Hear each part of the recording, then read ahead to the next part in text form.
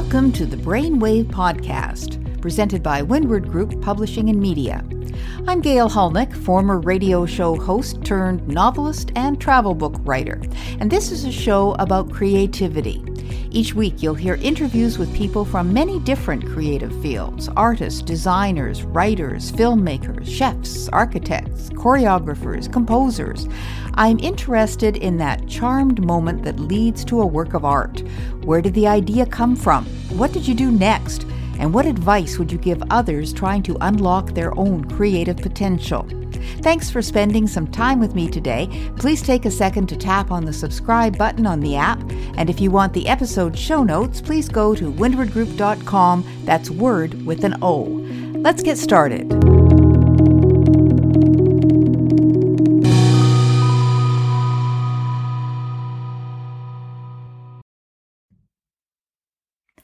My guest today is podcaster-author Randi-Lee Bowslaugh, the author of a children's book called Operation Deck the Halls. And she told me that she did the book with her son doing the illustrations. And it's the story of a little girl who can't fall asleep and is worried that Santa won't come if she doesn't. With a little elf magic, anything is possible. And when I first contacted Randy, I was looking for a story of the inspiration for creating a Christmas story. By the way, she invited me to call her Randy rather than Randi-Lee. It turned out that Operation Deck the Halls was only a very small glimpse of Randy's story. I wasn't expecting that morning to be in a conversation about autism, but thanks to Randy's openness, I learned a lot. She started by telling me that Operation Deck the Halls is not her first book. She also wrote a book about the challenges of raising a child with disabilities. Because it feels like you're totally alone going through everything, I wanted to write something to help other parents, not just moms, but other parents or even family members understand that they're not alone and that there are resources out there.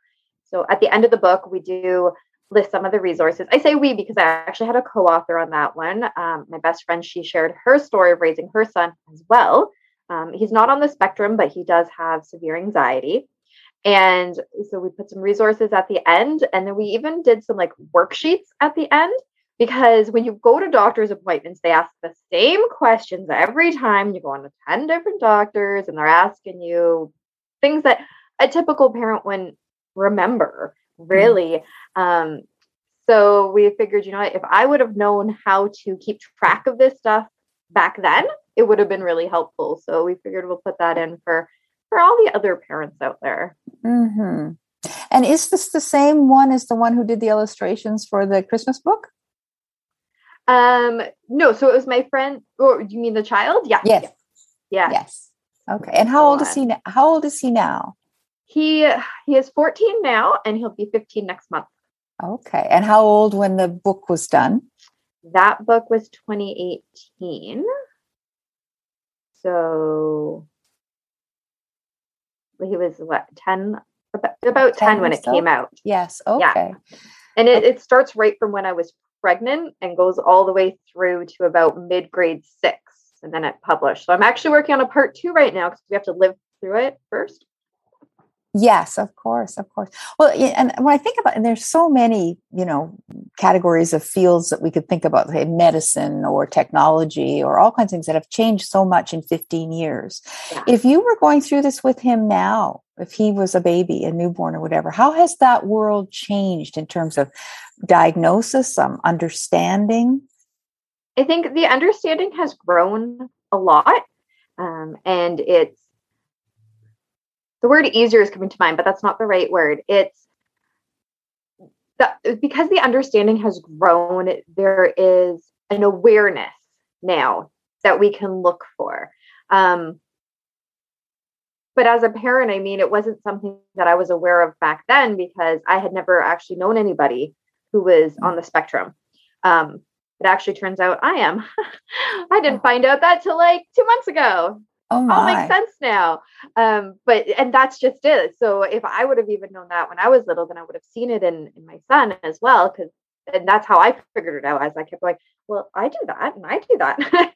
And so yeah, if we can have that more awareness of what actually is autism, because it's such a broad spectrum. It goes from, kids who are nonverbal right to kids who are seen as like a savant in things and everything in between. And what we see on TV, what the media portrays, is not the be all and end all of what autism is. And so that's interesting. So you're not saying that what's on TV and in the media and the movies and so forth is incorrect, but just that it's limited. It's only one small part of the story. Exactly. The best show that I have seen on it is Atypical on Netflix. And that one to me has been the best portrayal, because he's he's not totally nonverbal, but he's not that crazy savant. He's just like a typical kid. Well, teenager, really. He's just a typical teenager trying to work through high school, work through college.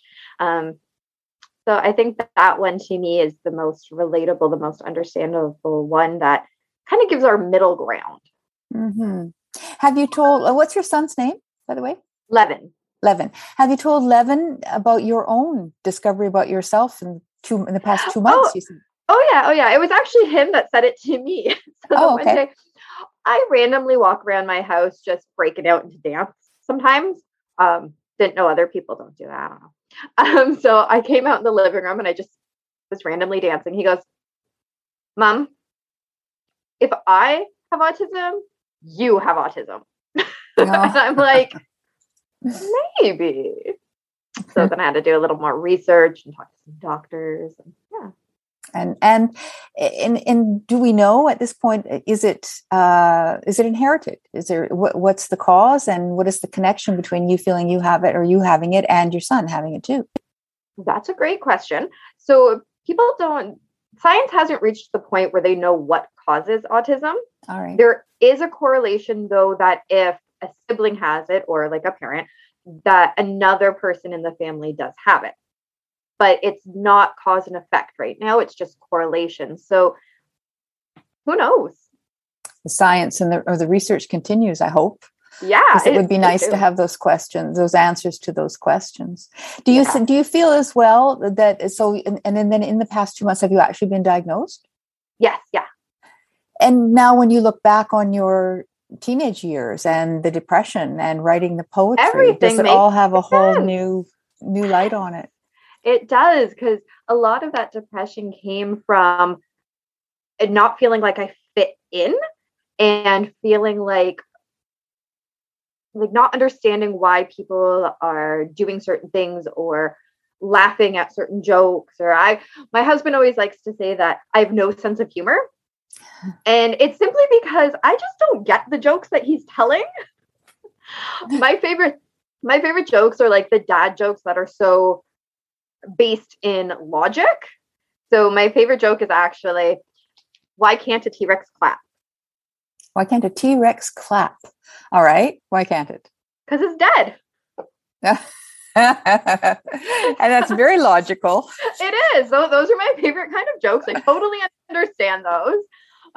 So I have a sense of humor. It's just different than other people's. Yes, and there are many different kinds of senses of humor. Is there many different kinds? I think that's one of the changes in 15 or 20 years that we've as the human race, we've come to understand, is that there are many differences and many different kinds of many different things. And I recall when my kids were going through school and all that, we were just coming to an understanding and so on, that there are many different kinds of learning. And, compared to perhaps when you and I were back in school and we, the ones who could sit the quietest were the ones who did the best, sort of thing. And people who could learn from print rather than auditory learning and so on did the best. And we've come a long way in understanding that there are many different ways to learn. Exactly. And that's how I describe autism. Like, for people who don't understand, it's just, we think differently. We're not stupid. We think differently. We view the world in a different way. We're the same as everybody else. Yes, exactly. And so you did the book about a mother's truth and your experiences of raising a child on the spectrum or with autism. I'm always trying to keep up, and I do want to be sensitive to the terminology. I mean, do we describe that as a disability anymore? It really depends on who you ask. There's a pretty wide divide that I have found because I'm in a bunch of different groups for it, and have been for a long time since my kid was diagnosed. And a lot of people will say it's, a person with autism or whatever their disability is. Some people are okay with being said, I'm autistic. Me, I don't care personally. I will say I have autism, or I'll say I'm autistic. It doesn't bother me in that way. Just like my husband who has diabetes, he'll say I'm diabetic. Right? So it's kind of the same for us, but some people are really offended by that. So the best thing to do is what you just did there, is ask the person, how would you like me to refer to it? And really, unless it's necessary, don't refer to it at all. Yeah. Refer to me as Randy. Yeah, absolutely. So, but I am going to come back to it because it is one of the topics of this conversation. It's also interesting that as an offshoot, in a way, of your writing, you started a podcast called Write or Die. And that's a whole interesting thing, because often, although I'm finding that this is one of those myths that isn't true, but often authors and writers are introverted. And the idea of doing a podcast, of speaking out to the world in any way other than between the covers of a book, and you don't actually have to watch anybody reading it, so you don't have to see their reactions or whatever. Yeah. I mean, podcasting is a little more out there. So how do those things meld for you? It's so funny that you say that, because there are certain things that I really struggled to actually verbalize. And I think it's more, for me, it's like this anxiety that holds me back, this fear of how is the person going to perceive it, especially since I know, and my whole life I've been told, well, that wasn't very nice how you said it. And I'm thinking all I did was tell the truth. Like, I don't know how to sugarcoat things. So I just say it, and I just say it bluntly. And I don't mean for it to come out in a mean way, but it's perceived that way. But I've always been okay with kind of being the center of attention when it comes to performance. So I don't like being the center of attention, say, when I was in school, being in the hallway or being in a classroom or anything like that. At a party, I don't want to be the center of attention. If I know, because I used to say that I was going to be a famous actor when I grew up. So, posting my own channel, that works. So in that way, and I used to do all the school plays, and like I said, I used to write plays, so I would direct them, I would act in them, that kind of thing at my church. And that I like, because people are expecting what you're telling them to expect. You're saying, this is what the play is about, so that they know what to expect. And then that they're coming because they want to see it. Whereas when I'm in a group setting, I don't know what those people want to hear. I don't know how they're going to perceive what I'm about to say. Mm-hmm. So yeah, what you're saying is pretty true about like introverted, but at the same time, there's like this whole other section, because to me, it's a totally different thing being in front of the camera and talking about a topic. Like for my show, it's like I said, Write or Die. So I'm interviewing authors and we're talking about mental health. People who watch the show, they know what they're going to get. So I know that if people are watching, that's what they're expecting. So it's okay. Yeah, I see. I understand. And I should say as well, because my podcast is strictly oral, strictly audio. But I will describe you, which I don't do with all my guests. But you are about as far from being mousy or the introverted look that I can think of. You have glasses that have red frames, and you're wearing blue lipstick, which I think is great. By the way, what are your nails? They're also they're black right now, and they're black. So and my hair is blue, not that you can see it. Oh, you can't really see it because it's in a top knot, but yeah. Oh, no. So your hair is blue as well. And is that a way that you have been ever since being a teenager, that you make your own choices when it comes to appearance? Yes. Yeah. I love kind of the crazy stuff. As a teenager, though, I went with the goth look a lot, very dark, very black, because going back to that introverted kind of thing, is I didn't want to interact with other people by the time I hit like 16, because by then people were just mean. So I figured if I didn't look approachable, then they wouldn't approach me. And it worked. So I was just known as like the goth kid because I wear the black lipstick and black hair and all the black clothes and walk around all whatever. Totally wasn't really me, but it was what I felt I needed to be in that situation. Mm-hmm. And were there any other goth kids in your school or around you? I can't recall any. I'm sure there probably were, but I can't recall. Because sometimes, I hear what you're saying about the reason for it and so on, but also sometimes the way we present ourselves or whatever, it can be almost like a call to others. It's a communication, a way of saying, this is what I like to talk about and who I am and how I am and how about you, Yeah. Because I wasn't doing it to get those other kind of like the other goths to make like a little group, like you're saying. I didn't really pay attention to whether or not there were. That's why I'm saying there probably was. But like after school, on the weekends, whatever, I just dressed kind of normal. Like I would hang out with a couple of friends that I had, and we would just do like regular stuff. I see. I get a picture as well of how it was happening. So then, I mean, clearly you are and have been a creative person, right from your first consciousness. Yep. What do you think writing and doing books and doing the podcast have meant to you then? I mean, would it have been possible for you if you had no creative outlets? Oh, I'll be really dramatic here, whatever, but to survive? I actually credit my writing to my survival, which is why I named the show Write or Die, because it was literally, if anybody has ever read my first book, which is called Thoughts of a Wanderer, those poems are dark, very dark. They were my way of getting out the pain that I was feeling inside. And instead of actually following through with some of those really dark thoughts, I would write about it. So there are poems about, and this might trigger people, but there are poems about suicide in there. There are poems about hurting myself. But by doing that, I didn't follow through with it. So I like how dramatic you were, because it really is that dramatic. Yeah. Yeah. And how about now then? What's the journey that you've done over those years? So I've really come to terms with who I am as a person. I found friends that accept me for all of my craziness. And my husband, we've been together now 14 years. So I found my people. So I don't have to mask. I don't have to pretend to be something that I'm not. I've also kind of found my calling, I guess. Like writing to me is what I was meant to do. I'm going to sound snobby for a minute. I'm good at it. I've got stories in me to tell, and I'm pretty good at it.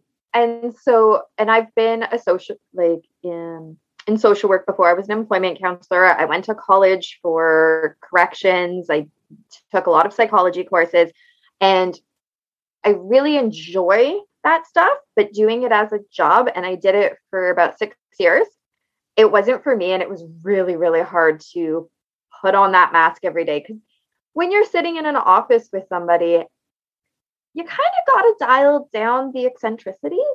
And that's really hard for me. Like even talking to you right now, I'm bebopping. I'm all over the place. I don't sit still very well. I don't do that. My husband actually, the one day, because I'm always talking with my hands, he held my hands on the table, like not in a mean way, but he held my hands and he's like, now answer the question. And I'm like, I can't move my hands, so I can't talk. And so like, that's just it. So being in that office environment, it wasn't that I couldn't do the job, but I couldn't keep up the charade of what was needed to be seen as an employment counselor. So writing has given me that opportunity to just be myself. I've went to therapy for myself and learned quite a bit, learned some coping strategies, that kind of thing. And just talking to all of the different guests that I have on my show, sometimes I pick up stuff from them that I'm like, I'm going to try that. That sounds good. Is the show and the podcast, is that mainly what you do now? And have you let the writing and the book making go to the back burner a little bit, or how do you balance those two? Not at all. One day I wish that I could put like more focus in my show, but so everybody go subscribe so I can make money off it. The show is something that I do because I enjoy doing it. Right now, I don't make any money off of it. So I need to still focus on writing because I can make some money off of that. And in this world of paying bills, it's important. But my goal is to eventually be able to take that show to the next level. I will never give up writing. I absolutely love it. I have a list of books that need to be written. I have a big whiteboard that has a whole list of books. I'm halfway through another one right now, and I have 2 more on my mind that need to come out. So that will never end. But I do want to put some focus on the show because I think it's so important to talk about mental health, talk about various disabilities so that we can bring awareness, because nobody should be ashamed of who they are. Absolutely agree. Now, where do most of these ideas come from for all of this long list of projects on your whiteboard? Random thoughts that pop into my head. So I've written 3 nonfiction books. So those are easy because it's just my life and having lived them. Like we talked about Operation Deck the Halls. Technically, it was from life. My second kids book is about a cat. And actually at the end page, you'll see real life pictures of the cartoon cat that you have followed throughout the day, because it is based on the cat that I had growing up. She was my absolute favorite. I had her for 19 years. So, yes, I still miss my baby because a diamond is a girl's best friend. That's my cat's name. And so sometimes just walking around, I'll have just an idea float in my head from just seeing something. So for instance, I just released my first fiction, which is a collection of short, scary stories. And one of the books is about, I don't want to give it away, but about trees in the forest and things. And I was walking my dogs one day and I saw this really cool looking tree that almost looked like the bark made a face. And I was like, that would make a story. And so I did. Okay. Literally anywhere. Absolutely. Now, if you were, I'd like to wrap up the podcast as often as I can with this question to the guests. If you were to offer some advice, and I guess I'll go in 2 tracks in this because we have 2 tracks going here. First of all, to young writers or would-be authors, 1 or 2 pieces of advice that you would give, a suggestion you would make. Right? Like it doesn't matter who's going to read it. And then rewrite it, because editing is half the battle. Actually, it's probably 90% of the battle. Yeah. There's that old saying, writing is rewriting. Isn't it? Exactly. Yeah. And what about to parents of children on the spectrum? Love them even when they're having a meltdown. Don't be upset when they are upset, because all that does is feed into the hurt. They don't understand. Usually we don't understand when we're in the middle of a meltdown, why we are. Something has triggered it, and you just got to let it run its course. So love them no matter what. That's a lovely idea. And for all the rest of us too, Randi, I think, you see sometimes in grocery stores and children are having meltdowns or whatever, and the judgmental looks on some of the faces of people around. It's not bad parenting. It's not. And to just not be so judgmental. Yes. Thank you again for doing this today. Thank you so much for having me. This was so much fun. Randi-Lee's website is rbwriter.ca. Her podcast is Write or Die Show, and you can find it on Apple Podcasts and Spotify. And her channel is on YouTube. It's Write or Die Show. And her name is spelled Randi-Lee, Randi-Lee, and Bowslaugh, Bowslaugh. The program that she recommended during the interview is Atypical, and it's on Netflix.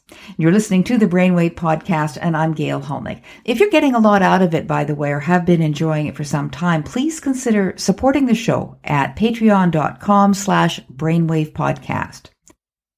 Next time, my guest is Todd Killian, a podcaster who talks about Christmas in July and who is now heading into prime, beginning to look a lot like Christmas season.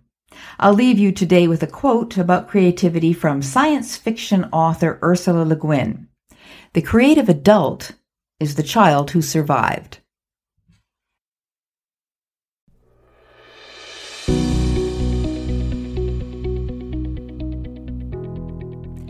Thanks for listening today. I hope you enjoyed the podcast and found it helpful. If you did, please mention it to a few friends or pass it along on social media and tag us if you do. And please tap the subscribe button on your podcast app and take a minute to leave a ranking or a review.